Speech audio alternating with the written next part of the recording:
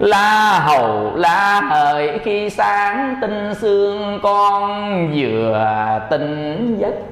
Ngày lại ngày lễ ngọc con nhỏ xa, nhưng con ơi tình đời là mong ao. Rốt cuộc rồi nhân vật cũng hoàn không, có nhớ cha hãy đợi cái thế giới đại đồng, khi chứng quả khỏi dòng sanh bình từ.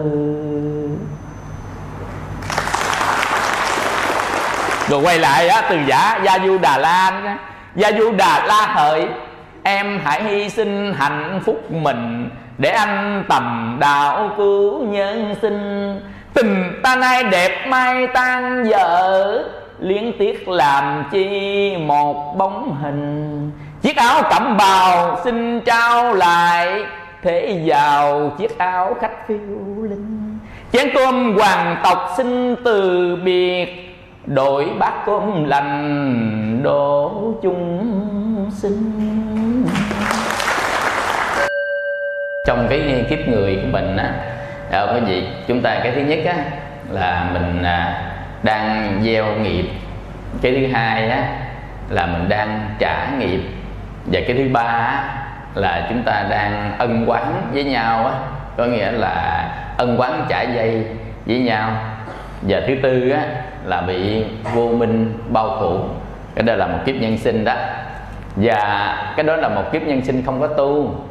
Rồi bây giờ chúng ta tới một kiếp nhân sinh mà có tu nữa, dần dần thì cái kết quả của một kiếp nhân sinh không tu á quý vị, thì bị nghiệp nó đẩy mình đi, nó lùa mình đi. Giống như là mình là cái bọt bóng vậy, mà nó trôi ở trong cái dòng nước, trong dòng sông đó. Nên chư tổ dạy rằng là than ơi cái bọt trôi lăn, nhấp nhô mờ mịt khi thăng khi trầm, là mình đó. Tất nhiên giống hệt như cái bọt nước mà trôi lăn, thì mình đi trong luân hồi sanh tử y như vậy đó.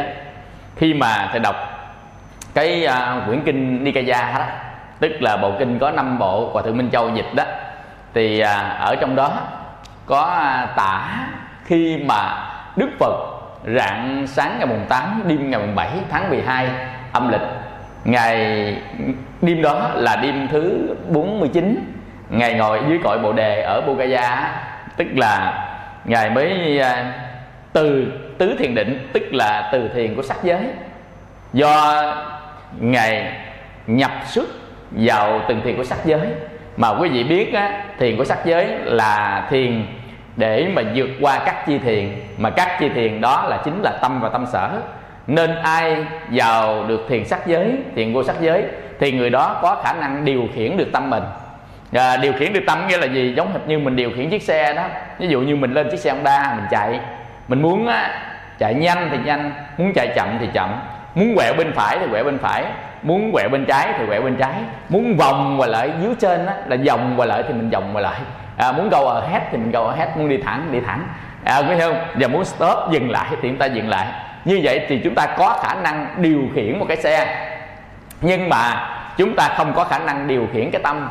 Ví dụ như á, có nhiều người á là thầy ơi thầy, con giận quá mà con bị bệnh tim, mà mỗi khi con giận cái tim con thòng xuống nó tới rúng, mà do đó mà chở đi bệnh viện hoài hả. Con á, con ghen dữ lắm, mỗi khi con nghe nói mà ai mà nhắn tin cho chồng con có là máu ghen nó nổi lên tới trán. Quý vị, có nhiều người là con tham dữ lắm, mỗi khi ai để hở đồ gì con lấy đồ của người ta, mà con không khống chế được cái đó. Vậy có nhiều người á là thích làm tầm bậy dữ lắm, mà mỗi khi á sợ tội mà vẫn làm tầm bậy, có hiểu không? Có nghĩa là con người ta mình á bị nó tâm nó khống chế, mà cái người nào đi trong luân hồi có nghĩa là người đó đang bị tâm khống chế. Cái người nào mà tu tập thiền sắc giới và thiền vô sắc giới á, là cái quá trình mình khắc chế ngược lại tâm. Có nghĩa là hồi xưa á nó làm chủ mình, bây giờ mình học cái cách để mình làm chủ lại nó. Dần dần như vậy thì một cái kiếp nhân sinh mà không có tu á cái gì, thì cái kiếp nhân sinh đó bị tâm khống chế. Còn cái kiếp nhân sinh mà có tu á là chúng ta khống chế lại tâm.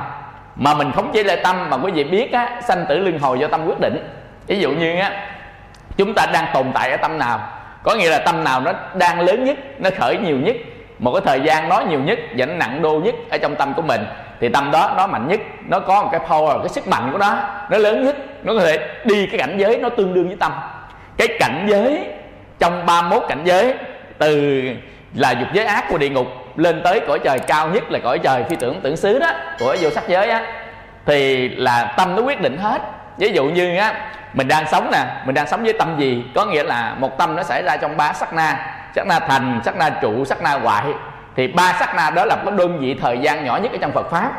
Còn đơn vị thời gian á, mình thường hay tính ở trên đồng hồ, nhỏ nhất của đồng hồ là đơn vị thời gian bằng giây, bằng second, bằng giây.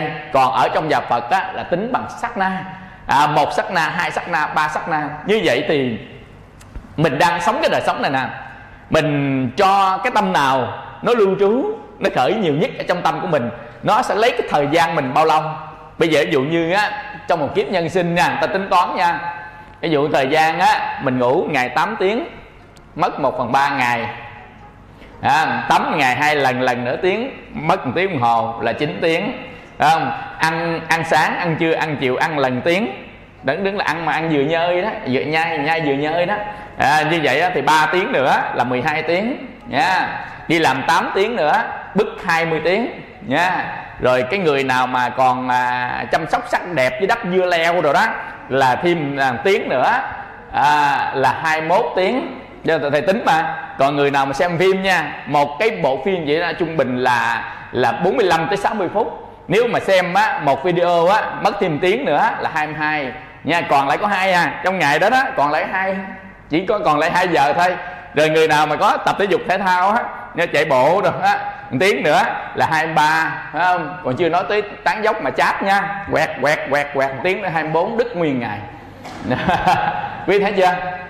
Như vậy thì kiếp sống con người của mình, cái hành động của mình trong một ngày, thì các cái nhà khoa học người ta thống kê, người ta mới thấy được như vậy. Như vậy thì cái đó là nói lên cái sự hoạt động trong thường ngày của mình thôi. Bắt đầu mình nhân lên, mình tích phân nó lên. Tích phân có nghĩa là từ cái nhỏ mình nhân chồng lên, thì gọi là tích phân. Mình tích phân nó lên theo toán học á, ngày nào cũng như ngày nào, ngày não cũng như ngày nào, ngày nào cũng như ngày não, và cuối cùng nhắm mắt ra đi. Quý vị, trong vô thường và trong định mệnh, trong nghiệp, trong vô thường, trong định mệnh, người ta ra đi á. Vô thường là ác duyên, ví dụ đùng cái tai biên mạch mau nao, đề không bệnh hoạn vậy chân á, đùng cái đi hổm rày đó quý vị, thấy không? Nên người ta giật mình. Ôi, một ngày mà điện thoại về cho thầy, thầy nghe cũng mệt á. Thầy ơi thầy, làm sao phòng ngừa tai biến? Thầy ơi thầy, làm sao phòng ngừa đột quỵ? Thầy la tu đi. Quý vị, chứ ai biết làm sao phòng. Dần dần ta sợ. Quý vị, ta sợ gì? Ta sợ chết. Quý vị, người ta sợ chết mà người ta không có sợ bị đọa. Nó độc vậy đó. Chết coi gì chứ không có khổ mà bị đọa mới khổ. Chết có một lần mà bị đọa hàng tỷ lần. Quý vị, chết đó, người ta khổ con chút mà bị đọa thiên thu, mà người ta không có sợ bị đọa.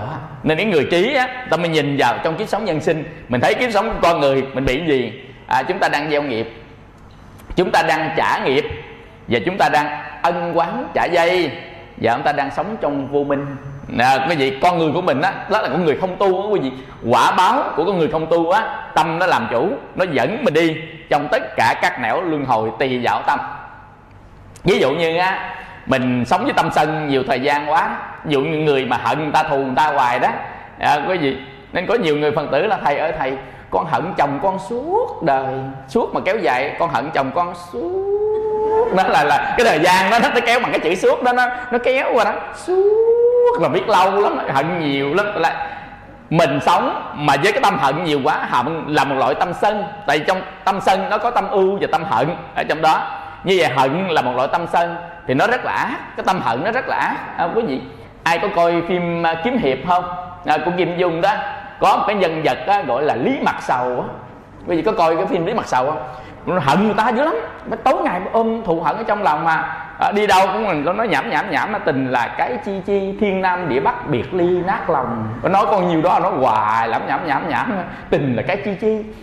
Đó là biết là Lý Mặt Sầu đó nha. Nên mai mốt mà ai hỏi thầy á, tình là cái chi là biết á, thân sau của Lý Mặt Sầu đó, có nghĩa là Lý Mặt Sầu tái xanh á, biết không? Nên nhìn thấy mặt là thấy sầu rồi, tóc thì bạc trắng, mặt đó thì nó gọi là nó khờ đi, nó đơ ra đó quý vị, sầu mà. Do đó mà chúng ta để cái tâm gì nó lớn nhất, nó dài nhất, nó lâu nhất thì tâm đó sẽ quyết định cảnh giới. Có nghĩa là nó mạnh nhất. Trong một cuộc đấu tranh tâm, chúng ta có là tâm vương và tâm sở. Như vậy thì trong 173 tâm này nè, quý vị, thì là tâm nào nó mạnh nhất nó sẽ dẫn đi một cảnh giới. Cảnh giới là cảnh giới của tâm. Ví dụ như địa ngục là tâm gì, ngạ quỷ là tâm gì, súc sanh là tâm gì. Trong cái địa ngục đó thì nó lại chia mịn ra nữa. Địa ngục vô gián khác, địa ngục hàng băng khác, địa ngục gươm đao khác, địa ngục bùng phân khác, địa ngục máu khác, địa ngục gió khác, địa ngục lửa khác, địa ngục nước khác, địa ngục vô gián khác. Thì trong cái tâm ác đó nó có ác vừa vừa, ác đô mạnh, ác đô nhẹ, ác đô vừa vừa. Thì đó, nó là chia ra vậy đó. Quý vị, rồi trong cõi trời á, cõi trời của thiện nó có thiện vừa vừa, thiện cao, thiện thấp, chứ không phải là giống nhau. Trong cái cõi người cũng vậy nè quý vị. Trong cõi người á là có thiện có ác, nhưng ác nhiều thiện ít. Rồi đó là thiện nhiều ác ít, nó mới sanh ra nhầm cái nơi người ta sanh ra á, quý vị. Rồi sanh ra ở nhà như hoàng cung vậy ha. Còn mấy người sanh ra trong lò gạch, chí phèo quá, sanh ra trong lò gạch. Biết thấy chưa? Không có điều kiện vật chất gì hết. Thì cái đó là tâm mình nó dẫn đi cảnh giới nào là nó quyết định bởi lúc cái thái độ sống mình ở trong thế gian này, cái thái độ sống của mình. Rồi bây giờ đi tới cảnh giới đó, cái điều kiện sống như thế nào là do hành động. Cái điều kiện sống trong cảnh giới là do hành động. Mà đi cảnh giới nào là do tâm của mình, cái thái độ tâm khi tiếp xúc với trần. Bây giờ ví dụ như á, cái căn tức là mắt, tai, mũi, lưỡi của mình đó, đó là căn. Khi á, mà tiếp xúc với trần á quý vị, thì chính cái căn này nó tiếp xúc với trần thì thức nó sẽ nhận biết được cái gì xung quanh mình. Và khi nó nhận biết được cái gì thì nó chọn cho mình một cái thái độ. Đối với cái đó, mà thái độ đó chính là phiền não. Bây giờ ví dụ như chúng ta nhìn cái bông này nè, chúng ta thấy đẹp không? Vì thì cái thái độ đó nó là yêu nó, thích nó, ái nó, nhiễm nó. Còn bây giờ á, nhìn thấy vợ bé của ông chồng thái độ sao? Đấy không quý vị? Lộn gan đầu phải không? Phải không? Ứa gan phải không? Trào máu họng phải không? Như vậy là thái độ đó là nó sẽ sanh ra tâm sân. Như vậy thì khi chúng ta nhìn, chúng ta nghe, ngửi nếm nó có thái độ. Khi chúng ta biết nó là cái gì, như vậy thức nó sẽ góp phần vào để sanh ra thái độ. Vậy con người của mình đó là thức nó mạnh nhất, nên con người mình sanh thái độ khủng khiếp lắm. Có nghĩa là phiền não người mình khủng khiếp. Tại người mình có 6 thức lên. Mà 6 thức toàn là thức mạnh không, thức xịn không à. Nên Đức Phật dạy á, chỉ có con người và chư thiên là thức mạnh nhất. Mà thức mạnh nhất có nghĩa là khả năng biết cảnh nhiều nhất. Biết cảnh là gì? Là những cái xung quanh mình đó mà mình biết. Ví dụ như con chó nó không biết hết đâu, con trâu nó không biết hết đâu, con ruồi nó không biết hết đâu, con kiến nó không biết hết đâu. Nhưng mà con người mình có thể là biết hết tất cả gì ở xung quanh mình, mang tính chất thức. Quý vị hiểu không? Nên con người và chư thiên là biết nhiều nhất ở trong cảnh giới. Mà biết nhiều nhất thì phiền não cũng nhiều nhất. Tại vì thức nó sanh ra cái thái độ của tâm. Ví dụ mình thức là cái biết đó, mình biết ta hơn mình sanh ra ganh tị, biết ta thua mình sanh ra cái tâm khi dễ. Biết đó là vợ bé của ông chồng sanh ra tâm ghen. Biết đó người giàu sanh ra tâm nịnh. Biết đó là người nghèo mình sanh tâm hất hủi người ta. Biết đó người xấu thì mình sanh cái tâm gọi là đùn đẩy người ta. Mà biết đó người đẹp mình sanh tâm luyến ái họ. Nghe hiểu không? Biết đây là của quý mình sanh tâm tham. Biết đây là của không quý mình là sanh ra tâm thờ ơ. Đó như vậy thì mỗi khi mà chúng ta nhìn, nghe, ngửi, nếm bất kỳ một cái vật chất nào, hoặc là một cái phạm trù nào về quy ước của nghĩa hoặc là của danh của ở thế gian đó, ta gọi là tục đế đó, thì chúng ta liền sanh ra một cái tâm tương ưng. Mà cái tâm nào sanh nhiều nhất ở trong thời gian chúng ta sống, tức là mình cộng lại thời gian mà nó ngự trị ở trong lòng mình trong 3 sát na đó, nó nhân lên bao nhiêu thì tâm đó nó mạnh nhất. Mà không ai thống kê hết đó quý vị, không ai có khả năng thống kê được này. Nên mai mốt có thể chế ra con chip điện tử để ở đây nè. Nếu mà ai nổi sân cái 3 giây cái nó báo sân 3 giây nha. Ai ghen 2 ngày nó để ghen 2 ngày. Ai từ bi 5 phút nó để từ bi 5 phút. Ai đạt tâm sơ thiền 2 ngày nó nói tâm sơ thiền 2 ngày, phải không? Rồi ai nổi sân lên 5 phút nó là lộn gan lên đầu 5 phút, nó báo mình với nó giống hệt như cái cân mà cân ngoài đường đó, phải không? Chiều cao 1,5 m, nặng 76 kg, mập quá giảm cân ở ngoài đường đó, có cái cân đó cái gì. Thì đằng này cũng vậy, mình chế tạo ra cái máy nào mà nó đọc được cái thái độ tâm của mình đối với hoàn cảnh đó quý vị, để nó báo cho mình biết. Và mình cộng cái thời gian máy đó báo đó, ví dụ như này 3 giây, kia 5 giây, 10 giây thì mình sắp xếp loại theo: tham sân si mạng nghi, ác kiến phú não tật, sang kiêu cuồng, xỉm hại, rồi giải đãi, rồi vô tàm vô quý, bất chánh chi, dần dần chúng ta liệt kê tâm dài suốt một dãy tâm, rồi nó mới cộng hết cuộc đời. Vậy thì tâm sân nguyên đời, một đời người sống 60 năm. Quý vị có nghe bài là em ơi 60 năm cuộc đời quý vị? Bởi vì hồi nhỏ thầy nghe thầy không biết là cuộc đời người ta sống 70-80 năm sao ông nào ông sáng tác kỳ cục mà gì đâu mà sống có 60 năm hả? Bèo quá vậy, ít gì cũng bằng người ta sống 62 chứ. Cái quý vị, cái mà hay dữ ha, bởi vì nói kinh chi chắc biết đó nha, mà nói thời sự cái trả lời rớp khổ lắm. Như vậy á, mình sau này thầy mới biết quý vị, đó là một giáp đó. Một giáp có nghĩa là gì? Bây giờ ví dụ như năm nay là năm Mậu Tuất, thì nó quay tròn quay lại năm Mậu Tuất nữa là đúng 60 năm. Quý vị hiểu không? Tức là trong một giáp tức là Tý Sửu Dần Mẹo, Thìn Tỵ Ngọ Mùi Thân Dậu Tức Hợi, đó là địa chi. Nó cộng với 10 cái thiên can: Giáp, Ất, Bính, Đinh, Mậu, Kỷ, Canh, Tân, Nhâm, Quý. Nó qua một vòng như vậy đó là nó sẽ ra 60 năm.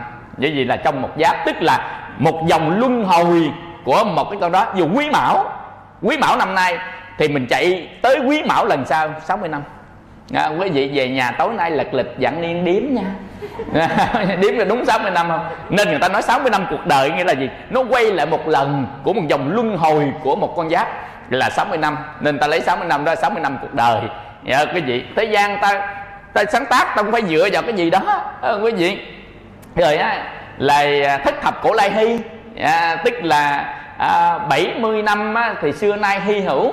Nhưng mà không có phải, hồi nhỏ thầy không biết là tính đâu. Thất thập cổ lai hy là sống 70 tuổi hy hữu, ai nhà đâu nhóc 70 tuổi thiếu gì ở đây, 70 tuổi nhiều lắm không, nhìn 70 tuổi nhiều không, thiệt chứ đâu.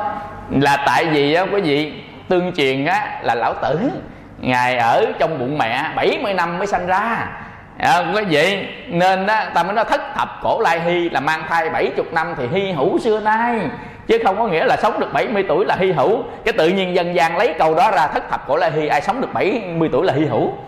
Quý vị thôi thì cũng được đi, không sao chứ á. Nhưng mà nhà Phật mình là phải 80 năm, mà phải 80 năm cuộc đời. Hỏi sao vậy? Tại Đức Phật sống 80 năm, mình con Phật sống theo Phật 80 năm gì chả. Rồi hiểu không? Hôm nay nhiêu rồi? Năm nay nhiêu? 60 còn 20 thôi nha. Thấy chưa? Con Phật còn 20 thôi đó, gán trong vòng 20 năm này phải sơ thiền nhị thiền tâm thiền tứ thiền sơ quả nhị quả tâm quả rồi nghe, chứ 20 năm mà ngày nào cũng nhân ngày nào cũng nhân ngày nào, y chang vậy là thôi thua nghe. Do đó chúng ta thấy cái kiếp nhân sinh của mình quý vị, mình sống là gieo nghiệp, tức mình nhúc nhích là gieo nghiệp. Mình có cái hành quẩn ở trong cái ngũ quẩn Đức Phật dạy sắc thọ tưởng hành thức. Ngũ quẩn là gì? Ngũ quẩn là 5 cái món nó vận hành thế giới, mà ai có duyên được 5 món này là người đó hoàn thiện nhất. Ai không có duyên thì không hoàn thiện bằng. Có những cái chỉ có 1 quẩn thôi, có cái 2 quẩn, có cái 3 quẩn, cái 4 quẩn. Quẩn là chất liệu dệt nên vũ trụ, đó là quẩn là chất liệu dệt nên vũ trụ. Nên chúng sanh tồn tại ở một quẩn nào đó. Bây giờ ví dụ như cái này nè, sắc quẩn nè, nó không có cảm thọ, tức là nó không có lạc, không có hổ, nó không có hành, nó không có suy nghĩ, nó không có tưởng chi, và nó không có thức. Ví dụ cái này nè, sắc quẩn thôi, nó có 1 quẩn một cái gì. Do đó mà ông ngày nhạc sĩ Trịnh Công Sơn nói cục đá quý vị, nhằm khi ông nói cục đá 2 quẩn, có nghĩa là ông nói là làm sao em biết bia đá không đau. Quý hiểu không? Nếu nó có đau nó thêm thọ quẩn, phải không? Cái bia đá nó đau nó thêm thọ quẩn, mà nó không đau bởi vì là nó có sắc quẩn thôi.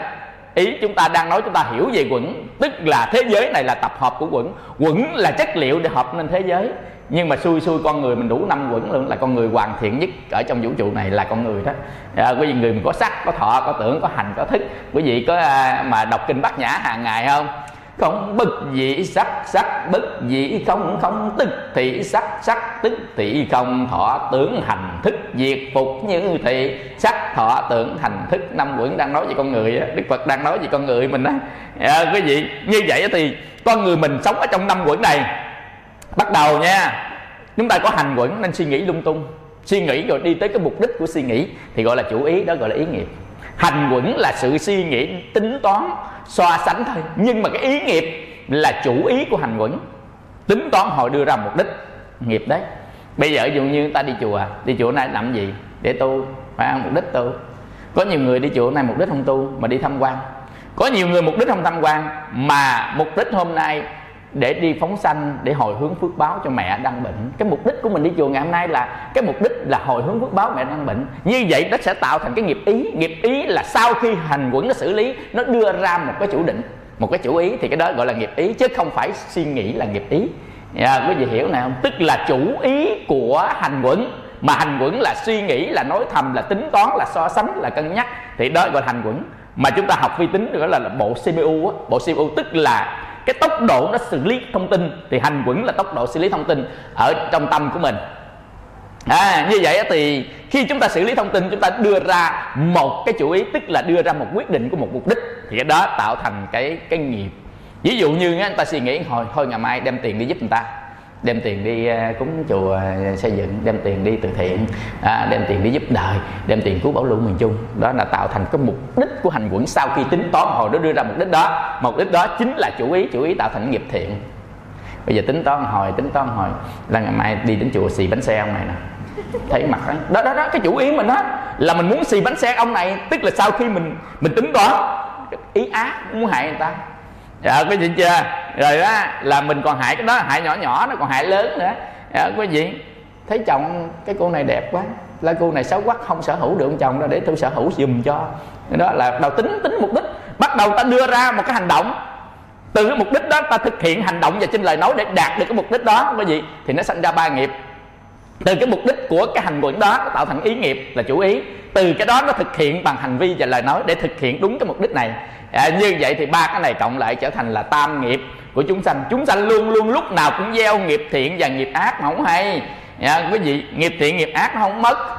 Quý vị, gieo nó không mất, làm rồi nó không mất, nó đi vào trong biển A Lại Gia Thức, nó chứa trong đó. Đó quý vị, và chính cái đó đó quý vị, nếu mà nó thuộc về phạm trù của tâm thì nó dẫn đi cảnh giới, thuộc về phạm trù của miệng và của thân thì nó trang hoàng cảnh giới. Bây giờ ví dụ như tại sao đẹp biết không? Tướng này hồi 16 đẹp dữ dằn nè, nghe chưa? Bây giờ 61 thì nó ngược lại thôi, chứ 16 đẹp lắm, nghe chưa? Đó. Như vậy thì tại sao đẹp quý vị biết không? Đó là kết quả của cái chủ ý, của lời nói, của hành động trong kiếp trước đó. Quý vị, cái chủ ý thiện, cái lời nói thiện, hành động thiện, sanh ra tướng đẹp. Quý vị, cái nhân nào nó sẽ đi đến một cái quả đó, nó tương đương ở trong kiếp sau. Như vậy thì hôm nay chúng ta tại sao giàu là chúng ta có bố thí, có cúng dường ở trong kiếp trước đó, nên bây giờ nó gặp duyên, nó trổ ra thành quả giàu. Hôm nay chúng ta sao nổi tiếng, quý vị, là tại vì mình giúp đỡ nhiều người, giờ nhiều người biết mình. Bây giờ quý vị mà ở đâu á là đi từ thiện là đi tùm lum hết trơn, đi kiếp sau nổi tiếng liền. Quý vị, tại vì mình giúp người ta nhiều quá, người ta biết tới, nổi tiếng liền.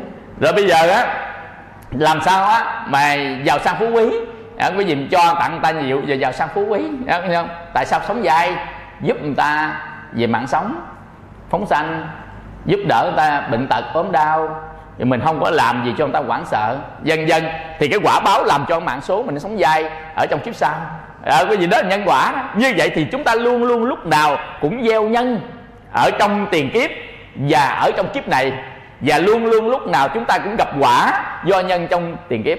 Như vậy chúng ta đang sống trong nhân quả. Chúng ta đang sống trong nhân quả. Những cái gì chúng ta có được đó là quả báo, những cái gì chúng ta làm được đó là nhân gieo. Những cái gì chúng ta làm được đó là nhân gieo, những cái gì chúng ta có được là quả báo. Quý vị, như vậy ở trên đời này mình có cái gì đó là quả báo cái đó. có chồng có vợ có nhà có cửa, có sắc đẹp có sắc xấu, hay là có nghèo có giàu, nói chung những cái gì hiện diện ở trên thân của mình, ở ngoài thân của mình, sở hữu của mình đều là quả báo của kiếp xưa hết đâu quý vị. Nên đừng có bao giờ mà mình đổ trời ơi người ta sanh ra mặt đẹp vậy, ba má mình sanh ra mặt xấu quá quý vị. Quả báo của mình đó, đừng trách ba trách mẹ. Người ta sanh ra nhà giàu sang phú quý, tiền bạc đầy đàn đầy đống, bây giờ mình sanh ra nhà chiếc xe không có đi, bắt đầu nhằn ba nhằn mẹ quý vị. Quả báo của ông đó ông ơi. Người ta đi chùa ông đi nhậu mà ông kêu kiếp sau ông giàu, thấy chưa? Người ta tụng kinh ông hát karaoke, biết kiếp sau ông biểu cái miệng ông đẹp, sao đẹp được không quý vị? Rồi người ta đi cúng dường bố thí á, là mình đi quậy, rồi sao mà sang trọng được quý vị thấy không? Quả báo. Nhưng mà trong cái mà việc chúng ta làm là nhân, việc chúng ta có là quả này, người ta không có để ý cái gì, người ta không có để ý nên người ta không thấy. Những cái gì có mà không thấy thì kinh nhà Phật gọi là vô minh. Những cái gì có mà không thấy gọi là vô minh quý vị. Vô là không, minh là sáng, không sáng là tối đuôi không thấy đó quý vị hiểu không? Nên những cái gì nó hiện diện xung quanh mình mà mình không thấy không biết thì mình là vô minh. Những cái gì hiện diện trên tâm mình không nhận ra trong sát na đó là mình vô minh. Mình đang suy nghĩ gì mình biết không? Mình đang suy nghĩ gì mình biết không? Mình đang tưởng cái gì mình biết không? Hình ảnh gì trong tâm mình biết không?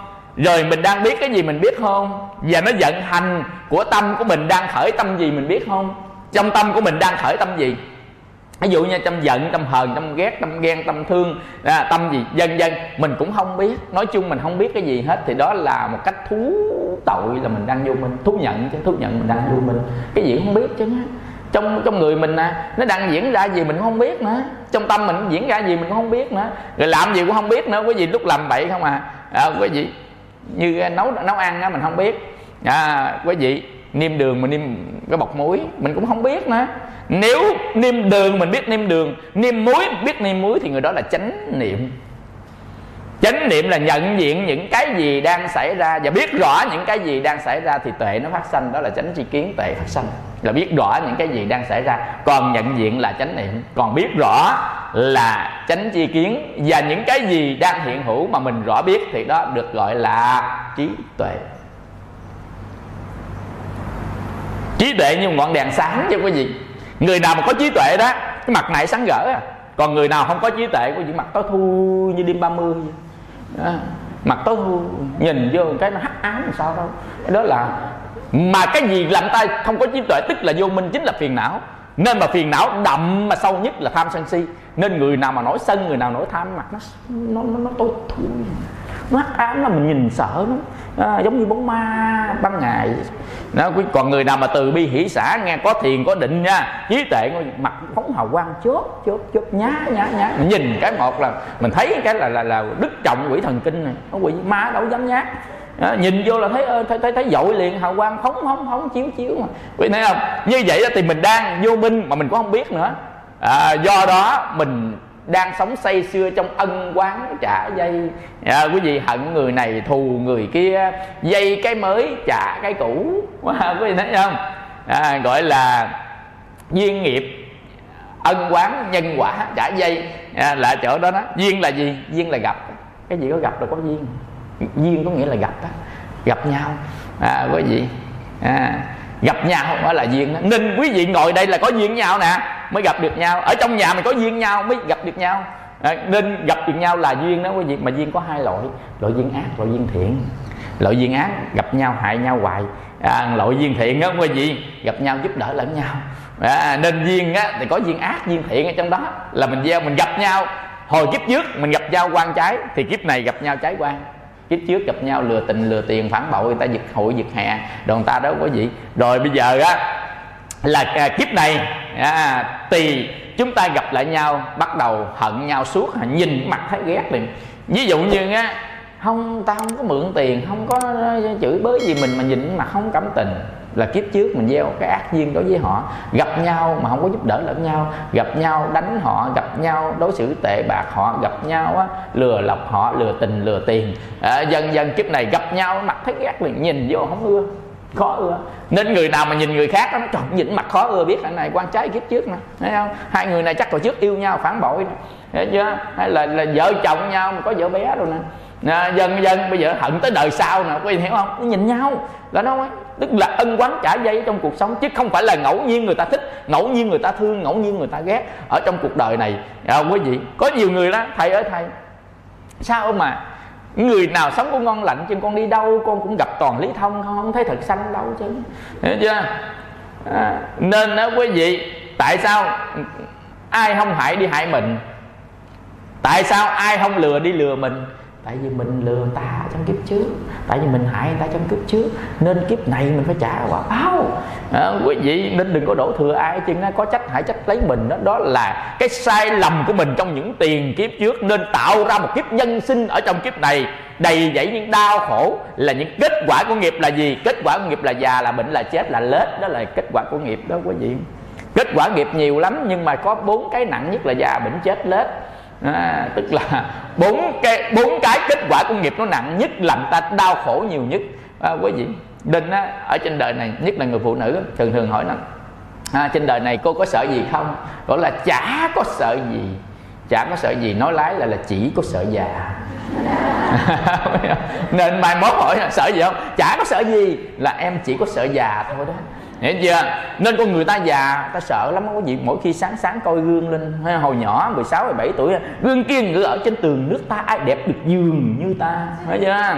Rồi cái đó 16 năm trước ấy, anh tuổi 16, bây giờ lật lại 61 này nha, thấy không? Gương kia ngự ở trên tường nước ta, ai đẹp được giường như ta, cái mặt bà như ma. Gương nó trả lời đó, quý vị thấy không? Mình thấy còn sợ nữa. Nói thật đó quý vị, nếu mình ở nơi nào mà 40 năm không soi gương á, 40 năm sau nhìn gương lên soi cái mình hoảng sợ tính đâu ma nhá. Thật đó quý vị, răng thì rụng, mắt thì mờ, tóc thì bạc. Hồi nhỏ 16, 17 tuổi á, mặt láng đi sân bay, còn giờ toàn là đường hẻm, không hẻm ổ gà nữa chứ.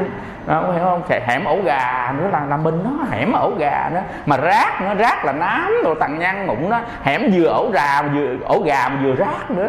Đó, nên 40 năm sau soi gương lên cái không có dám nói gương kia ngựa ở trên tường luôn á quý vị. Nên hồi trước á là Bạch Tuyết ha quý vị, còn bây giờ là bà cố của Bạch Tuyết. Quý thấy chưa? Nên con người mình trong kiếp sống nhân sanh của mình không nhìn thấy hết những cái quả báo mà mình phải chịu, đó là già. Còn quả báo phải bệnh đó quý vị. Nói thiệt, có nói một tin buồn. Xin announcement, thông báo toàn thể quý vị biết được rằng ai ai cũng có bệnh.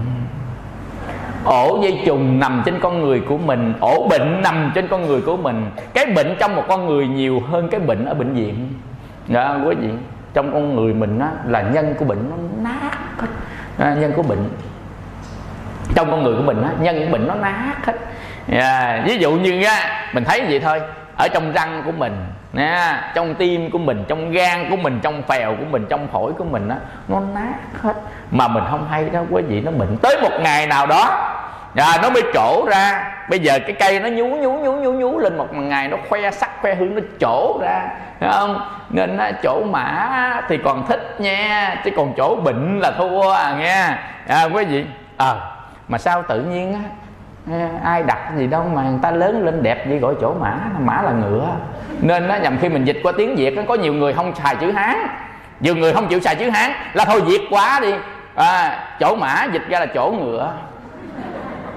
Nhìn ngang thấy người đó trời, ngựa quá, chỗ ngựa ha, có gì thấy không? Rồi là xong liền, tấp mình liền quánh văng sông Sài Gòn. Có gì không? Nên nó khổ lắm. Nên tiếng nào giữ tiếng đó đi, đừng có đổi qua đổi lại quý vị. Nên chúng ta mới thấy rằng là ở trong kiếp nhân sinh của mình á, là bị già, bị bệnh, rồi một ngày nào đó ra đi. Trước khi chết ta khổ dữ dằn lắm, mà sao là trong khi chết nó khổ hơn sau khi chết nó khổ nhiều. Trước khi chết khổ dữ dằn quý vị, trong lúc chết khổ hơn dữ dằn, và sau khi chết gấp mấy dữ dằn khổ. Quý vị không tin chết thử để biết. Bây giờ trước khi chết nè, người ta tiếc của, người ta sợ liền người thân, ta sợ mất của mình, ta sợ liền người thân, là đó gọi là trước khi chết đó quý vị. Nên người ta chết ta quản bữa hổm thầy đi ngoài Thủ Đức á, ông đó ông giám đốc 3 công ty, ông bệnh ung thư giai đoạn 4. Đó quý vị, mình đi ngang ghé ngang á, mình khai thị cho ổng nhà cái khai thị thì có ghé ngang khai thị, mình khai thị ông không có nghe, mà ông cứ cầm tay thầy ơi thầy cứu con, là ông nghe tôi nói đi, cứu ông. Nói thầy cứu con, trên đời này con không biết, con nói là không ai có thể cứu được con ngoài thầy hết, thầy cứu con. Nói trời, đề cao mình dữ hả ta.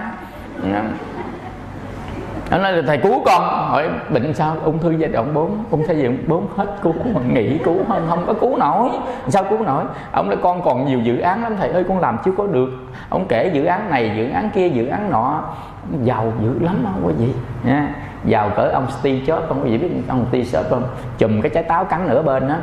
Trái táo cắn nửa bên đó là trái táo mà dòng vô iPhone, iPad ha, rồi á, là dòng vô MacBook, Mac Pro, Mac Air rồi nha, dán vô trái táo cắn nửa bên cái là lên giá ào ào liền, cái này thấy không? Cỡ đó còn chết nữa không chi á, là chú đó đâu có nhận gì đâu, không quý vị. Rồi để lại tiền bạc rồi ra đi, nên người ta tiếc lắm, người ta uổng lắm. Cái thân mình sống trên thế gian, tiền nhiều, của nhiều, danh nhiều, vọng nhiều chừng nào cái gì ta tiếc lắm. Nên cái người nào mà sắp chết người ta tiếc dữ lắm trong lòng quý vị. Nên quý vị với thầy đi khai thị hoài là nhằm cái biết thầy không dám đi khai thị. Khai thị thấy người ta khổ quá, người ta gần ra đi, người ta bỏ hết tất cả, ra đi có một mình, ra đi cô đơn cô độc, mà thiên lý dạng trùng mà cô đơn độc hành. Đi có một mình. Còn bây giờ đi đâu, đi ăn cơm có canh tu hành có bạn, chết mình nó tin không? Đi mình trong luân hồi mà đi không hành lý, đi không tiền bạc, đi không hành lý, toàn là nghiệp không mà hồi sống quậy toàn là nghiệp ác mang theo không, là rồi tối thui luôn. Còn gì đó quý vị thấy không? Nên khi chết bây giờ chồng thương dữ lắm nha, I love you more than I can say đâu nha. Nhưng mà khi chết là anh theo em cái trốn biệt luôn, quý vị tin không? Trước khi chết á, đừng có để lại di chúc vậy chứ, để ghi miếng giấy anh thương em thiệt không, I love you ok, là nếu anh thương em thì anh đi theo em nhé. Đó là khi chết đó quý vị. Ổng vừa mở cái di chúc ra cái ổng xỉu ngang bên luôn, quý vị. Ổng trốn luôn, sợ đám ma không dám đi luôn á, quý vị tin đi. Đó là gì? Con người ta nói vậy thôi chứ đừng bao giờ tin nha quý vị. Nên mình sai lầm cái là mình không chịu tin Phật mà tin người phàm, là mình chết cái chỗ đó đó. Cái hồi trước ông hứa con này, ông hứa con kia, người này hứa này người kia. Hãy tin Phật đi, đừng có tin chúng sanh coi gì chứ. Tùy cảnh sanh tâm, cảnh này sanh tâm này, cảnh kia sanh tâm kia. Có cô Phật tử á, cô là thầy, con xưa nay con chưa thấy ai á mà học nhiều kinh sách, con thấy thầy là người đầu tiên, thầy hiểu nhiều biết rộng, nên con hỏi thầy một trả lời, con trả lời tại sao thôi, reason why thôi, trả lời con tại sao thôi. Hỏi tại sao làm sao? Là ông chồng con hồi đó cưới con 18 tuổi, ông hứa con là ông yêu con mãn đời trọn kiếp, mà bây giờ mới ở nhau có 20 năm ông bỏ con là sao? Thầy trả lời câu đó cho con không có gì. Là trời, sao bắt thầy trả lời hỏi ổng chứ sao hỏi thầy? Để cho sao thầy biết được? Quý vị sao hỏi ổng đi, ổng mới là người chính xác nhất chứ sao hỏi thầy, phải không? Phải chỉ thầy bỏ thì hỏi thầy được, còn thầy đâu có bỏ mà ổng bỏ hỏi ổng đi quý vị. Nhưng mà thôi thầy giải thích trong kinh thôi. Đức Phật dạy đối cảnh sanh tâm. Đối cảnh sanh tâm nghĩa là gì? Mắt mình nhìn cái gì là sanh ra cái tâm tương đương. Ví dụ mình nhìn đã thấy đẹp thì sanh ra tâm yêu quý, thấy xấu thì sanh ra tâm đẩy đi. Nên hồi 18 mình chưa rụng răng là thấy đẹp, nên nó sanh cái tâm yêu quý. Ông hứa tùm lum, bây giờ mình 81 rụng không còn cái răng nào hết trơn thì ổng sanh tâm khác, là đúng rồi. Quý hiểu như này không?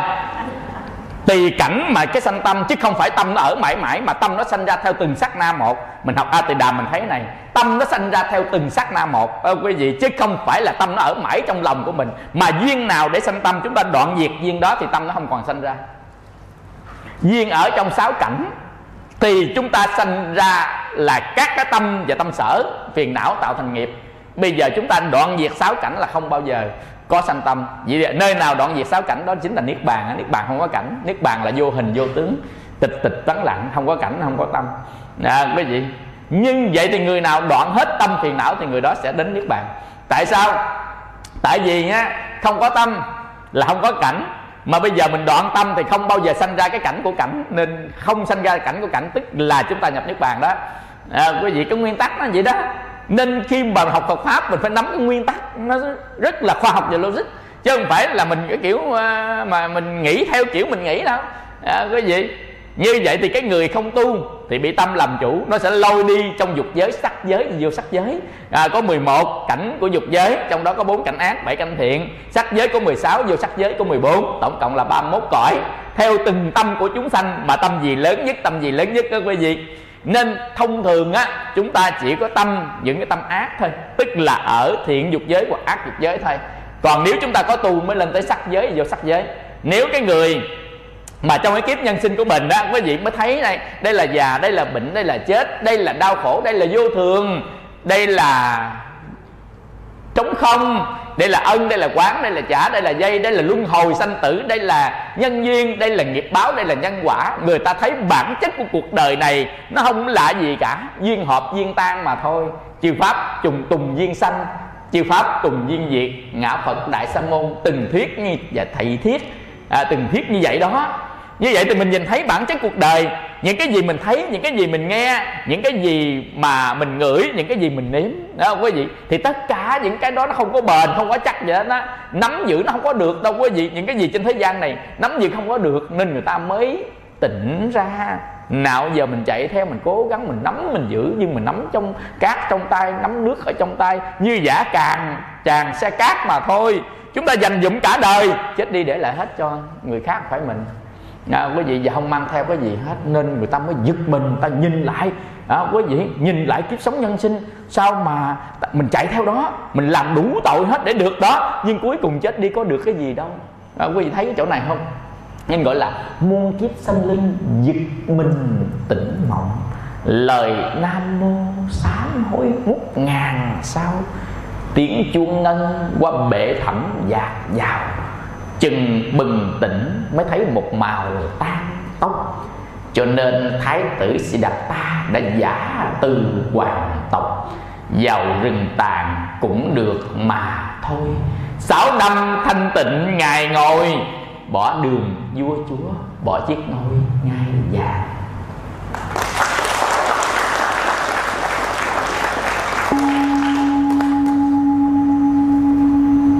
Như vậy đây bắt đầu á, người ta mới phát tâm ta tu được gì? Từ cảnh giới thấp là cảnh giới khổ đau, ta tu cao lên cho cảnh giới cao hơn. Quý vị, như vậy ta tu cảnh giới cao hơn thì bắt đầu nó phải có cái tâm khác. Cái tâm hồi nào tới giờ mình quân tập đó, thì tâm đó sẽ làm cho mình ở cảnh giới khổ đau thế này nè. Như vậy tâm gì nó sẽ lên cảnh giới cao hơn. Quý vị bắt đầu quý vị để ý tới tâm gì nha. Hồi nào giờ chúng ta không có tâm sơ thiền, không có tâm nhị thiền, không có tâm tam thiền, không có tâm tứ thiền, không có tâm tứ định, tức là không vô biên xứ, tứ vô biên xứ, vô hội sở hữu xứ và phi tưởng xứ định. Chúng ta 8 cái tâm đó chúng ta không có. Rồi á, chúng ta không có tâm từ, không có tâm bi, tâm hỷ, tâm xả, thêm á, là 4 tâm nữa là 12 tâm đó không có. Chúng ta không có tâm á, sơ quả, tâm nhị quả, tâm tam quả, tâm tứ quả, thêm 4 cái tâm nữa là 16 cái tâm. Chúng ta không có tâm tuệ, chúng ta không có tâm vi tiếu, chúng ta không có tâm di tác, là 3 tâm nữa là 21 cái tâm. Quý vị, như vậy trong 21 tâm đó chỉ có một tâm giải thoát mà thôi, đó là tâm tứ quả, là tâm A La Hán. Như vậy thì trong đó có 20 cái tâm thiện mà lên cảnh giới cao hơn đó. Quý vị, chúng ta đạt được tâm nào thì lập tức khỏi vị trí con người, lên cao hơn, chứ không phải khỏi vị trí con người mà mình tuột sâu xuống dưới. Khỏi vị trí con người chúng ta lên cao hơn. Nếu chúng ta đạt được sơ thiền, đạt được nhị thiền, đạt được tam thiền, đạt được tứ thiền, quý vị, bắt đầu người ta tu tập thiền sắc giới. Bắt đầu tới người có tu nè.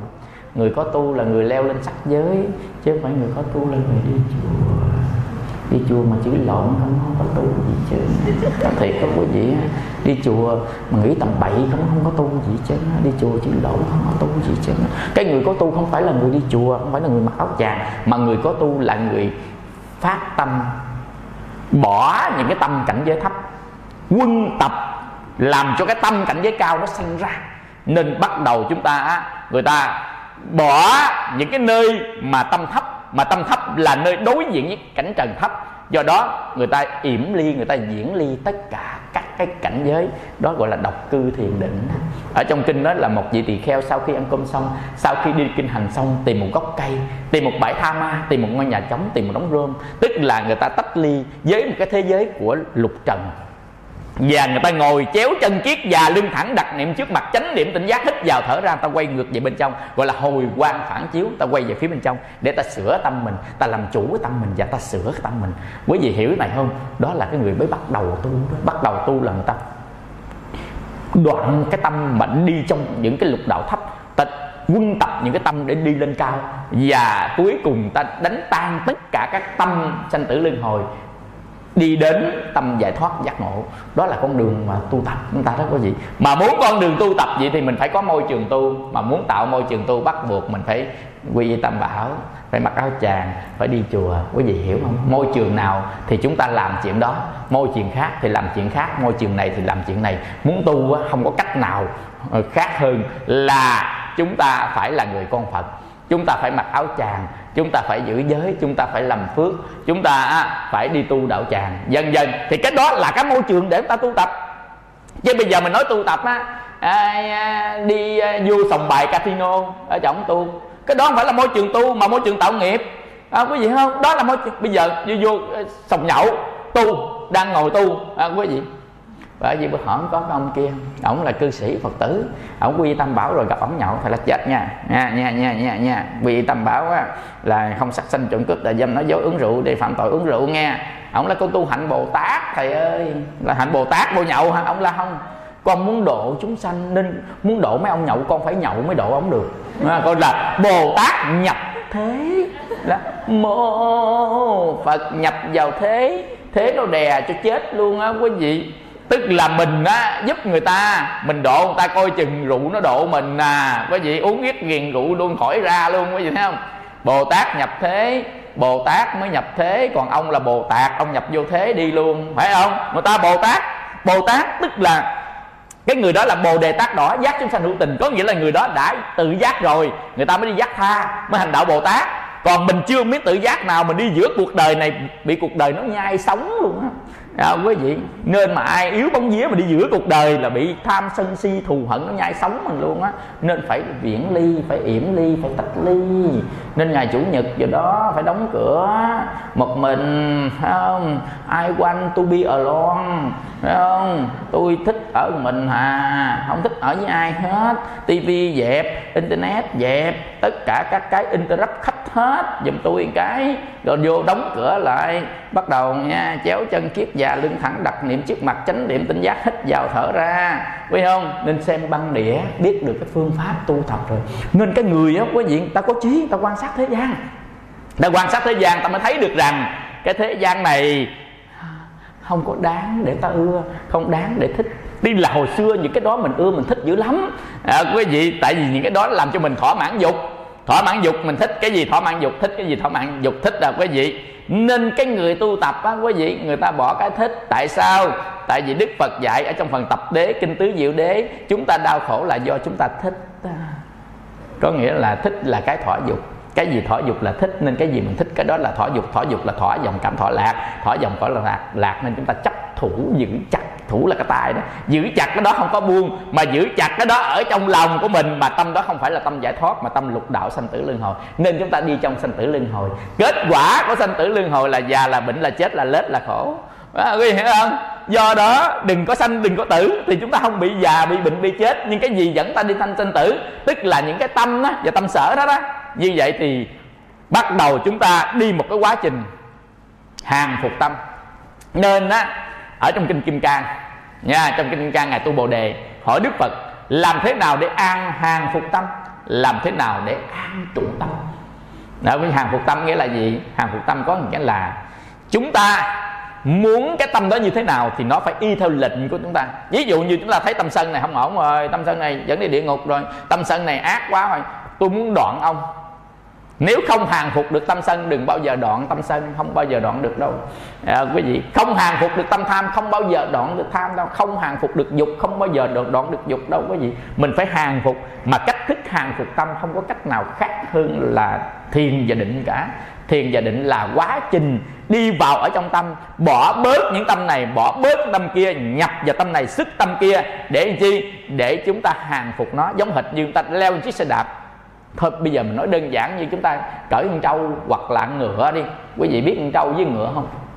Ở dưới quê các cái con Con trâu con á thì kêu bằng trâu nghé, con ngựa con kêu, con bò con kêu bằng con bê, con mèo con á, con chó con kêu bằng con cuốn, hiểu không? Còn con ngựa con kêu bằng con ngựa, con ngựa con kêu bằng con ngựa luôn ha. Đó, bây giờ ngựa nó lớn lên, nó trở thành ngựa lớn. Mà con ngựa lớn á quý vị, mình muốn cởi nó mình phải tập. Tập có nghĩa là gì? Mình lên nó, mình khống chế nó. Ban đầu ta khống chế nó bằng cách là ta xỏ dây vô lỗ mũi đó, quý vị biết không? Xỏ dây lỗ mũi á, con ngựa xỏ dây lỗ mũi. Rồi người ta mới cái cương á, tức là cái cọng dây ngựa đó là để chi? Để khống chế con ngựa. Và đồng thời có một cây roi. Cây roi này là để quất một sao mông á. Sao mông hai bên đó có hai cục thịt, quất vô đó đau dữ lắm. Nên nó sợ quất cái cây đó lắm. Nên mỗi khi quất một cái, nên Đức Phật dạy con ngựa khôn á là không phải đợi ta quất mới chạy đâu, mà chỉ cần thấy cái bóng roi thôi là nó chạy rồi. Quý vị, để khỏi quất, quý vị hiểu không? Nên cái người khôn á chỉ thấy cái bóng dáng của vô thường là tu, chứ đừng có nói tới chết, đừng nói tới bệnh. Tới bệnh là lúc đó là bị quất rồi đó. Tới bệnh, tới khổ là lúc đó là bị người ta quất roi rồi đó. Tới già bị ta quất roi đó. Cái người khôn chỉ cần thấy cái bóng của cây roi thôi. Con ngựa khôn bóng roi là nó chạy dù dù. Con người khôn thấy bóng của vô thường thôi là người ta ngồi ta tu sái cổ. Nghe không quý vị? Chứ còn ở đâu mà ở đó, mà đi nhậu đi nhạc ở đâu đó, mà xì ke ma tí đâu đó, mà quậy đâu đó, karaoke đâu đó, mà vũ trường này nói nhỏ nhỏ mà ông đón đường mình không? Hiểu không? Đó, ta phải nhìn xa trông rộng ta thấy đó quý vị. Nên Đức Phật dạy trong kinh Pháp Cú, ai sống 100 năm không biết pháp sanh diệt còn hơn sống một ngày mà biết pháp diệt sanh. Có nghĩa là vô thường. Vô thường là gì? Vô thường là thay đổi trong từng sát na, trong từng sát na. Cái người nào á quý vị không thấy vô thường, người đó mê đắm thế gian. Người nào thấy vô thường, người đó yểm ly thế gian. Còn người nào mà biết được thật sự là vô thường thì người đó làm thánh. Có nghĩa là thế gian này rất đẹp đó, quý vị, đẹp lắm. Thế gian này quý vị có coi pháo bông bắn ở quận Nhất và mấy cái ngày lễ không? Quý vị, nó túa ra, nó thay đổi liên tục ở trong bầu trời, nó thay đổi liên tục. Thì ở đây cũng vậy đó quý vị. Thế gian nó thay đổi liên tục, không có cái gì hết đó. Thế gian này bây giờ ví dụ nha, con vậy, nhưng mà 1 tỷ tế bào sanh ra, 1 tỷ tế bào diệt đi trong vòng một sát na thôi.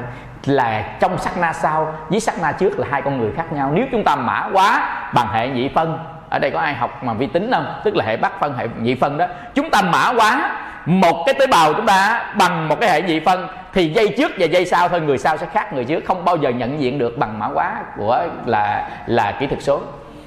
Quý vị hiểu không? Tức là hai người một cái giây trước giây sau thôi, người ta mã hóa nó sẽ thành một người khác.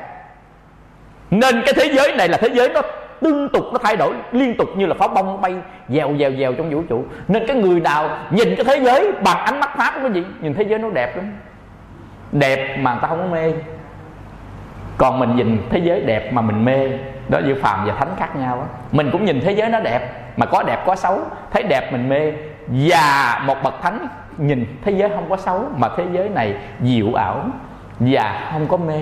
Tại sao? Ta biết được bản chất của tất cả các pháp là vô ngã. Có nghĩa là nó không có thật, mà nó chỉ lắp ráp. Cái này nó ráp kia mới ra cái nọ, này ráp kia ra kia, giống hệt như ghép hình. Thế giới là thế giới ghép hình. Nên tế bào này ghép tế bào kia, bộ phận này ghép bộ phận kia là ra con người hoặc là con khác. Quý vị hiểu không? Mà cái đó là do nghiệp, gọi là tạo hóa trớ trêu. Nặng như thế này, nặng như thế kia, nặng như thế nọ, đó chính là nghiệp chúng ta gây tạo. Nên nặng hình, nên cái thế giới muôn vàn sai biệt khác nhau. Vô thường nó sẽ cuốn trôi theo một cái dòng sanh tử, làm cho tất cả các pháp sai biệt trong dòng sát na. Do đó nó thật sự không có, mà có chẳng qua người ta chấp. Vô minh không nhìn thấy được điều đó. Nên một ngày nào đó ta thấy được điều đó quý vị, người ta không bao giờ người ta chứa chấp những cái tâm phạm, giống như nhiều tâm tham, tâm giận, tâm hờn, tâm ghét, tâm ghen nè. Những cái tâm đó sẽ dẫn đi cảnh giới rất sâu và rất thấp sau khi chết. Mà mình không bao giờ muốn khổ, đúng không? Mình muốn tu là muốn diệt khổ, đúng không? Mình tu là mình bắt chước Đức Phật. Đức Phật tại sao Ngài bỏ hoàng cung ra đi trong đêm trường tĩnh mịch đó quý vị? Đức Phật thấy già, thấy bệnh, thấy chết, nên Ngài yêu cầu vua cha đó là cho con đừng có già, cho con đừng có bệnh, cho con đừng có chết, và cho tất cả chúng sanh hết khổ. Cha làm có được không? Được thì con ở lại làm vua, không được thì con bỏ hoàng cung con ra đi. Quý vị thấy chưa? Vậy thì trong đêm mùng 8 tháng 2 năm 605 trước công nguyên, thái tử đã vượt hoàn thành, ra đi trong đêm trường tĩnh mịch, còn không quên nhìn lại giả biệt vợ đẹp con ngoan chứ. Biết không? La hầu la hời khi sáng tinh sương, con vừa tỉnh giấc. Ngày lại ngày lễ ngọc con nhỏ xa, nhưng con ơi vợ thương chồng con phải đổi cha. Nhưng con ơi tình đời là mong ao, rốt cuộc rồi nhân vật cũng hoàn không. Có nhớ cha hãy đợi cái thế giới đại đồng, khi chứng quả khỏi dòng sanh bình tử. Rồi quay lại á, từ giả Gia Du Đà La. Gia Du Đà La hỡi, em hãy hy sinh hạnh phúc mình, để anh tầm đạo cứu nhân sinh. Tình ta nay đẹp mai tan dở, liên tiếc làm chi một bóng hình. Chiếc áo cẩm bào xin trao lại, thế vào chiếc áo khách phiêu linh. Chén cơm hoàng tộc xin từ biệt, đổi bát cơm lành đổ chung sinh. Bắt đầu đi tu á, con từ giả quê nhà, áo dướng bụi đường xa. Từ gợi thân cát bụi, rưng rức những chiều tà. Đó là người tu sĩ chứ. Nên ngày xưa người ta tả người tu sĩ đẹp lắm quý vị. Bóng ai bỗng hiện trên non vắng, lững thững trên đồi một vị sư. Ta cố hỏi sư, sư chẳng đói, mắt nhìn mây trắng vẻ trầm tư. Hình ảnh đẹp không? Còn bây giờ hình ảnh của người đời đó quý vị, mình nhìn cái một mình hết hồn hết vía liền. Quý vị biết cái bài mà Lá Diêu Bông không? Cái ông tác giả Lá Diêu Bông đó là mới học chung với cô kia, hoa hậu của lớp 11 đó quý vị. Mà 3 năm sau đó, đi nông trường lên Minh Xuân thôi, nhìn cái một đó quý vị, một tay nách đứa, một tay dẫn đứa đó quý vị. Còn nhìn vô một cái một á, thấy là 16 là úp, thấy 16 mà là úp, 17 mà là úp đó quý vị. Ông nhìn cái một về nhà ông sáng tác cái bài đó luôn đó, bài đó luôn đó quý vị. Mà không ngờ ông sáng tác bài đó nổi tiếng đó quý vị. Cái bài không phải bài Lá Diêu Bông, xin lỗi, cái bài Phượng Hồng, bài đó bài Phượng Hồng, xin lỗi, bài Phượng Hồng, ông sáng tác bài Hiện Phòng Hồng đó quý vị. Bài đó là bài gì? Những chiếc xe chở đầy hoa phượng, em chở mùa hè của tôi đi đâu. Chùm phượng vĩ em cầm là tuổi tôi 18, thở chẳng ai hay thầm lặng mối tình đầu. Mối tình đầu sao tả đẹp lắm. Bây giờ 3 năm sau nhìn lại cái một là thấy là nhìn một cái một là tá quả. Bây giờ cuộc đời nó nhai cái tuổi xuân của con người, nó nhai mà nó nhai nguyên hàm không. Nên quý vị 3 năm thôi cái già chát luôn quý vị. Nên mình 60 năm già cũng đừng buồn nha. Người ta có 3 năm thôi là mặt già chát hốc hác ra. Quý vị còn người tu người ta thảnh thơi, người ta an nhàn á, ta buộc tâm hồn chung hướng đi, để đêm đêm nghe trời đất thầm thì tiếng của chuông khuya rền trong gió, niềm bình an ngập cả trời mây. Nên quý vị á, nhìn lại thấy cuộc đời này đâu có gì đâu mến, cái gì đâu mà điếng luôn. Quý vị có rồi cũng mất á. Sáng lay quay thì đã xế chiều, đêm chưa ngon giấc thì trời đà rựng sáng. Copy lên tới 100 năm rồi tắt hơi, thùng e hết đó quý vị. Thấy không? Ai mà chẳng qua. Hôm nay chống đánh nhà người ta, ngày mai chống đánh lan qua nhà mình đó quý vị.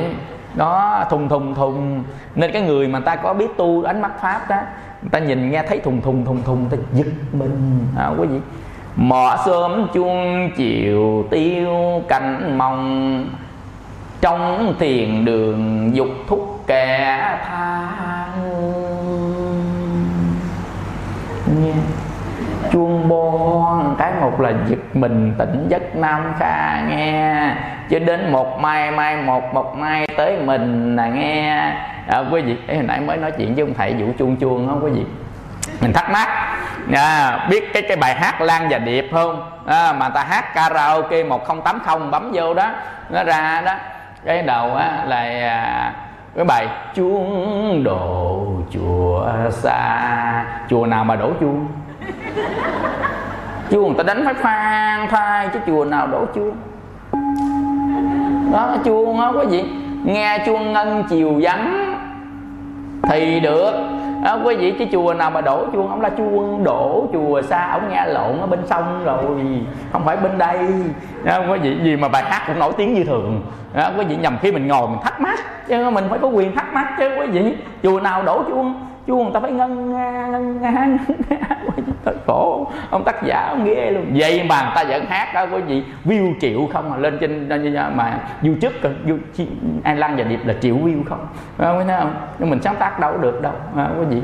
Kinh, một bài kinh đăng lên le que vài người like thôi, một bài nhạc tình đăng lên cái sáng tới chiều mấy trăm ngàn view, 2-3 bữa mấy triệu view, quý vị thấy không? Giống hệt như mà thứ bảy mình coi hai cái quán vậy, một quán chai một bên, quán mặn một bên, quý vị. Quán mặn không có chỗ để xe, quán chai có 2 chiếc là bà chủ với nhân viên.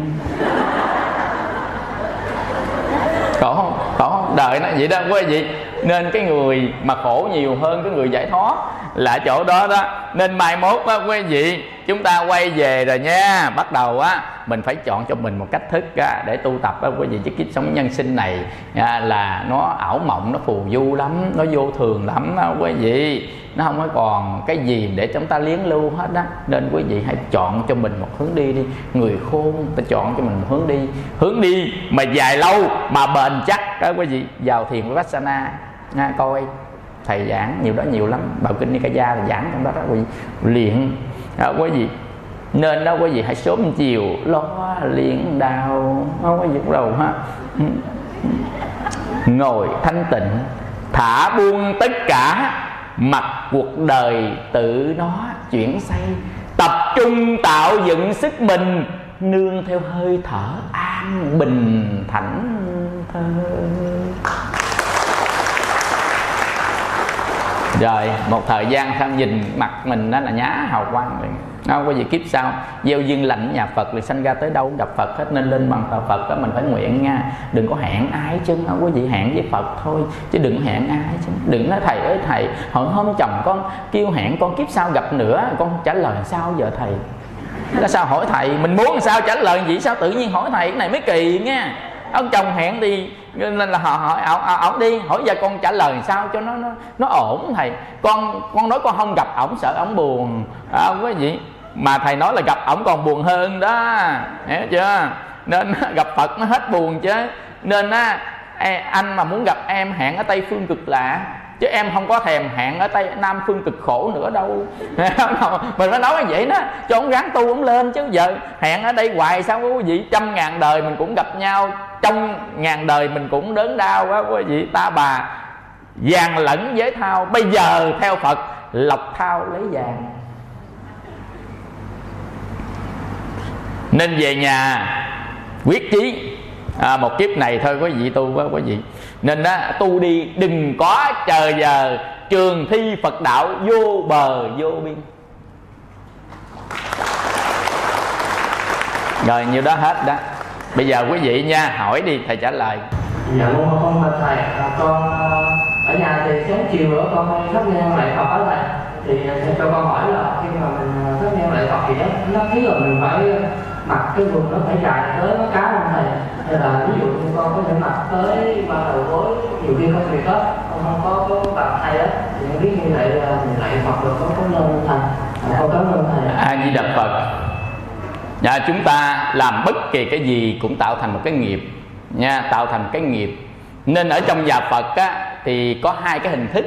Một hình thức là nghi thức nghi lễ, và một hình thức thì tự tu. Hình thức tự tu thì sao cũng được hết. Dụ mình đối với mình mình ngồi thiền, mình làm gì sao cũng được hết. Nhưng mà mang tính nghi lễ trước bàn Phật thì mang tính nghi lễ. Mà ở trong Phật Pháp thì có tính nghi lễ. Nghi lễ là gì? Nghi lễ tức là đang nói tới cái lễ nghĩa đó. Lễ nghĩa đang nói tới tâm kính Phật hay không kính Phật. Có khi nào chúng ta mặc cái quần đùi mà ta kính Phật không? Không, cái này mình nói thẳng luôn. Hoặc là ở trần mình lên mình cắm nhang Phật, mình nói là tôi đang tôn kính Phật, nhưng mà trong khi là mình đang ở trần mà mình lên mình cắm nhang cho Phật, mình nói tôn kính Phật, thì cái người mặc áo tràng với người ở trần đó, cái người nào tôn kính hơn? Trong lòng á, mình nói trong lòng tự nhiên thôi, chứ không nói bắt buộc gì đây hết. Thì chính là cái người áo tràng họ tôn tất, nên cái người nào tôn tất là họ kính trọng xung quanh. Quý vị tin không? Cái người nào tôn trọng xung quanh họ rất là tôn tất, còn người nào lè phè tức là họ với mình thôi chứ họ mặc kệ thế giới xung quanh. Còn người nào quan tâm thế giới xung quanh thì bắt đầu họ tôn tất, tại vì họ tôn tất có nghĩa là họ tôn trọng con mắt của người khác nhìn. Dần dần nên bây giờ chúng ta đối diện trước Tam Bảo, nên đó là khi mà chúng ta mặc cái quần cục, quần ngắn, nam còn đỡ, nữ còn độc hơn, lên trên mà thắp nhang cái đó là mình không thể hiện sự tôn kính đâu quý vị, mà không thể hiện sự tôn kính thì phước báo mình không có, tức không có sanh ra ở trong lúc mà thắp nhang cúng dường Tam Bảo đó. Nên chúng ta hãy sắm cái áo tràng.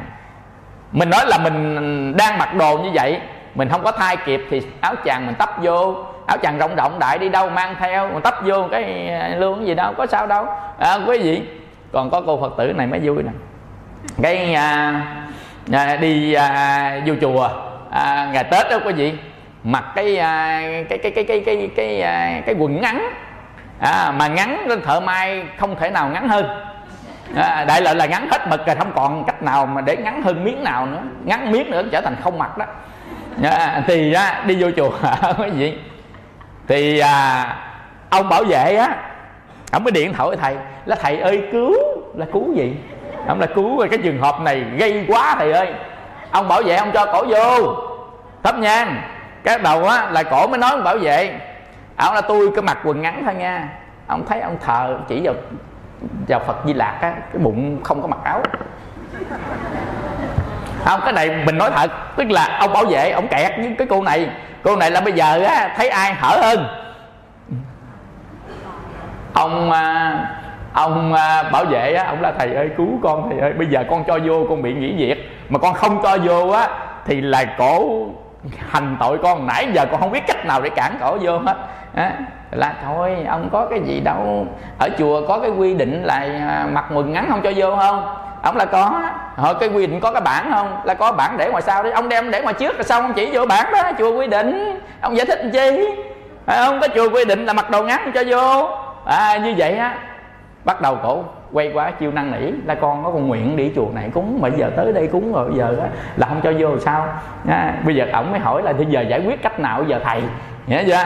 Thì là bây giờ á, ông vô chùa ông mượn cái áo tràng cho cổ mặc vô có gì đâu, hiểu chưa? Bích từ trên dưới rồi có ngắn dài gì, ông vô lấy áo tràng cho cổ mặc vô cái xong có gì đâu, quý vị. Nên chúng ta phải quyển chuyển. Thực ra tu không phải là trên cái tấm áo, nhưng mà cái tấm áo nó lại đánh giá cái tâm của mình, tấm áo nó làm nên cái tâm của mình đó quý vị. Nên ngày xưa có một số cái công ty đó, ta để ngoài trước cái tấm gương trước, ở ngoài trước cửa công ty đó, thì tất cả nhân viên phải nhìn vào tấm gương đó mới đi vào công ty, để là nhìn trang phục biết tư cách, để hai hàng vậy đó quý vị, hiểu không? Nên quý vị vô chùa cũng vậy đó, nhìn trang phục biết tư cách. Ta nhìn cái trang phục mình ngay ngắn trang nghiêm thì cái tư cách mình nó cũng gọn gọn như vậy đó quý vị. Còn bây giờ á, mình lên đó trên chánh điện, bữa trước cái chùa của sư phụ thầy cũng chứ đâu, sáng sớm thầy ra thì là lấy chân nhang đó, ồ thầy nghe mấy cụ công quả là sụm chân lên, hỏi động chúng làm sao làm ghê vậy đó. Thầy ơi quỷ ma, sáng sớm quỷ ma nó vô chùa quý vị. Cái cô kia mặc nguyên cái bộ đồ, tay thì ngắn đây mà quần cũng ngắn luôn, đi vô chùa thắp nhang, mặc áo thun mà mặc quần ngắn nữa đi vô chùa thắp nhang. Mấy cô công quả tấp ra liền không cho vô, bắt đầu là quỷ ma là trời ơi, ban ngày quỷ ma ở đâu ở đây quý vị đó, thấy chưa? Nhưng mà cô kia cổ không biết, cổ là nào giờ cổ đi chùa không biết, bây giờ cổ đi chơi sẵn cổ ghé vô chùa luôn quý vị. Mà mấy cô công quả hơi chấp, quý vị chửi người ta quá trời đất, là công quả kiểu này tổn phước lắm, mấy kiểu làm chửi người ta cho áo cương ta mặc đi. Mình nói là thương yêu người ta đi, hỏi con ơi con nào gì con học giáo pháp không? Là không, con mới đi chùa ngày đầu tiên thì mình phải thông cảm không? Thôi vậy cô cho con mượn áo tràng nè, con vô con lạy Phật xong á thì con ra trả lại cho cô, nhưng mà lần sau á con có đi chùa con hãy kiếm áo tràng con mặc, tại vì nhân quả nghiệp báo nha. Trong kinh Nhân Quả Thiện Ác nói á, người nào đi đến chùa mà mặc đồ chống giết dột sao nè, qua kiếp sau á là thành một cái con chim mà không có một cọng tóc nào hết. Có hiểu không? Nên á quý vị mới thấy được rằng là ở trên đời này cái gì cũng nhân quả hết. Nếu chúng ta kính trọng Tam Bảo, chúng ta kính tin Tam Bảo với lòng tịnh tín bất động đối với Tam Bảo đó quý vị, thì người đó gieo duyên nhà Phật rất là sâu sắc. Nên có 6 cái duyên lành gieo nhà Phật đó là thờ Phật, cúng Phật, lại Phật, quy y Phật, niệm Phật và tán thán chư Phật.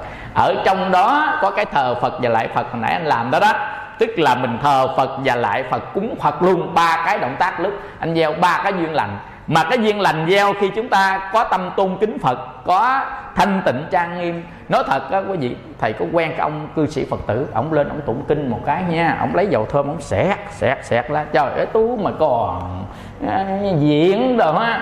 Ông là không có, thầy ơi cái thân mình hôi hám, con lên tụng kinh con khử quế, nên con lên tụng kinh là này được à nghe. Cái này sanh ra phước, còn mình xịt mình để mê hoặc người ta sanh tội. Nên ở trong giới thứ 6 của bác quan trai không được sức dầu thơm hương hoa, tức là mê hoặc người ta tăng lòng dục đó, có gì hiểu không? Còn nếu chúng ta làm cái đó mà cái tâm của mình á nghĩ rằng đây là làm muốn tốt cho người ta, vậy hiểu không? Nên mình lên trên bàn thờ thấy thân mình ô uế, mình xịt, cái đó không phải vì mình mà muốn khử trượt để người ta tôn kính Phật. Ví dụ như mình nói là bác quan trai không được hát, nhưng mà càng thác bà trên cõi trời người ta hát tán thán Phật, ta có phước.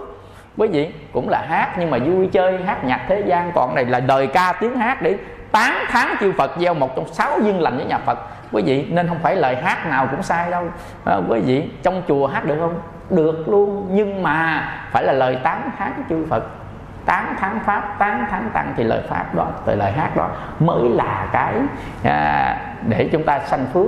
Còn mà vô đây á mình hát á, hồn lỡ xa vào đôi mắt gì đó rồi tiêu rồi đó, có gì không? Đó là không phải. Mà vô đây á là phải lời ca tiếng hát như càng hát bà tán thán chư Phật, tán thán Pháp, tán thán Tăng, kính lại Phật, Pháp Tăng Tam Bảo, chứng lòng con hiếu thảo cúng dường ha. Rồi mình hát lên một bài hát. Bởi vì á, cũng là lời ca tiếng hát, nhưng mà cái đó nó kết quả là cái gì thì tùy thuộc vào tâm của mình xử lý cái đó như thế nào. Do đó mai mốt mình sắm áo choàng đi, mình mà mặc đồ gì cũng được chứ á, mình đang làm nhưng mình mặc áo choàng vô mình cúng xong rồi mình làm tiếp không sao cả, thì đó nó sanh ra phước của mình. Tuy nhiên nhưng có những nơi mà mình kẹt quá không có áo choàng mà mình muốn thắp nhang cho Phật, thì lúc đó mình nguyện với Phật là con không có bất kính với Phật, xin các vị hộ pháp thông cảm cho con đi làm ngang đây nhưng có tâm con muốn lại Phật, xin quý ngài thông cảm cho con và con lại Phật với lòng thành tâm thì cũng không sao, quý vị hiểu không? Nên ngày xưa có những người là người ta đâu có áo mặc đâu, mặc quần tà lõn thôi gặp Phật. Quý vị, tại vì cuộc đời người ta không có cái áo, ta nghèo quá không có cái áo, nhưng người ta đầy lòng tôn kính, chẳng những không có tội người ta có phước nữa, quý vị hiểu không? Nên chúng ta hiểu là được. Nhưng mà nếu chúng ta có áo nên mặc áo vậy thôi. Còn kẹt quá thì chúng ta với lòng thành kính mà cũng phải đừng có để cho ai khó chịu vì mình. Dần dần nói vậy đó, nó là hiểu là được đó quý vị. Quan trọng là cái tâm thôi. Nên các vị tiền bối ta nói là thương đời tâm sự tỏ bài, Phật môn giảng pháp công ngoài cái tâm, cảm thương sanh chúng lạc lầm nên đem diệu lý âm thầm độ sinh. Xin mời để quý vị đứng lên chúng ta hồi hướng. Nguyện đem công đức này hướng về trong tâm cả để nhân từ chúng sanh điều chọn thành Phật đạo.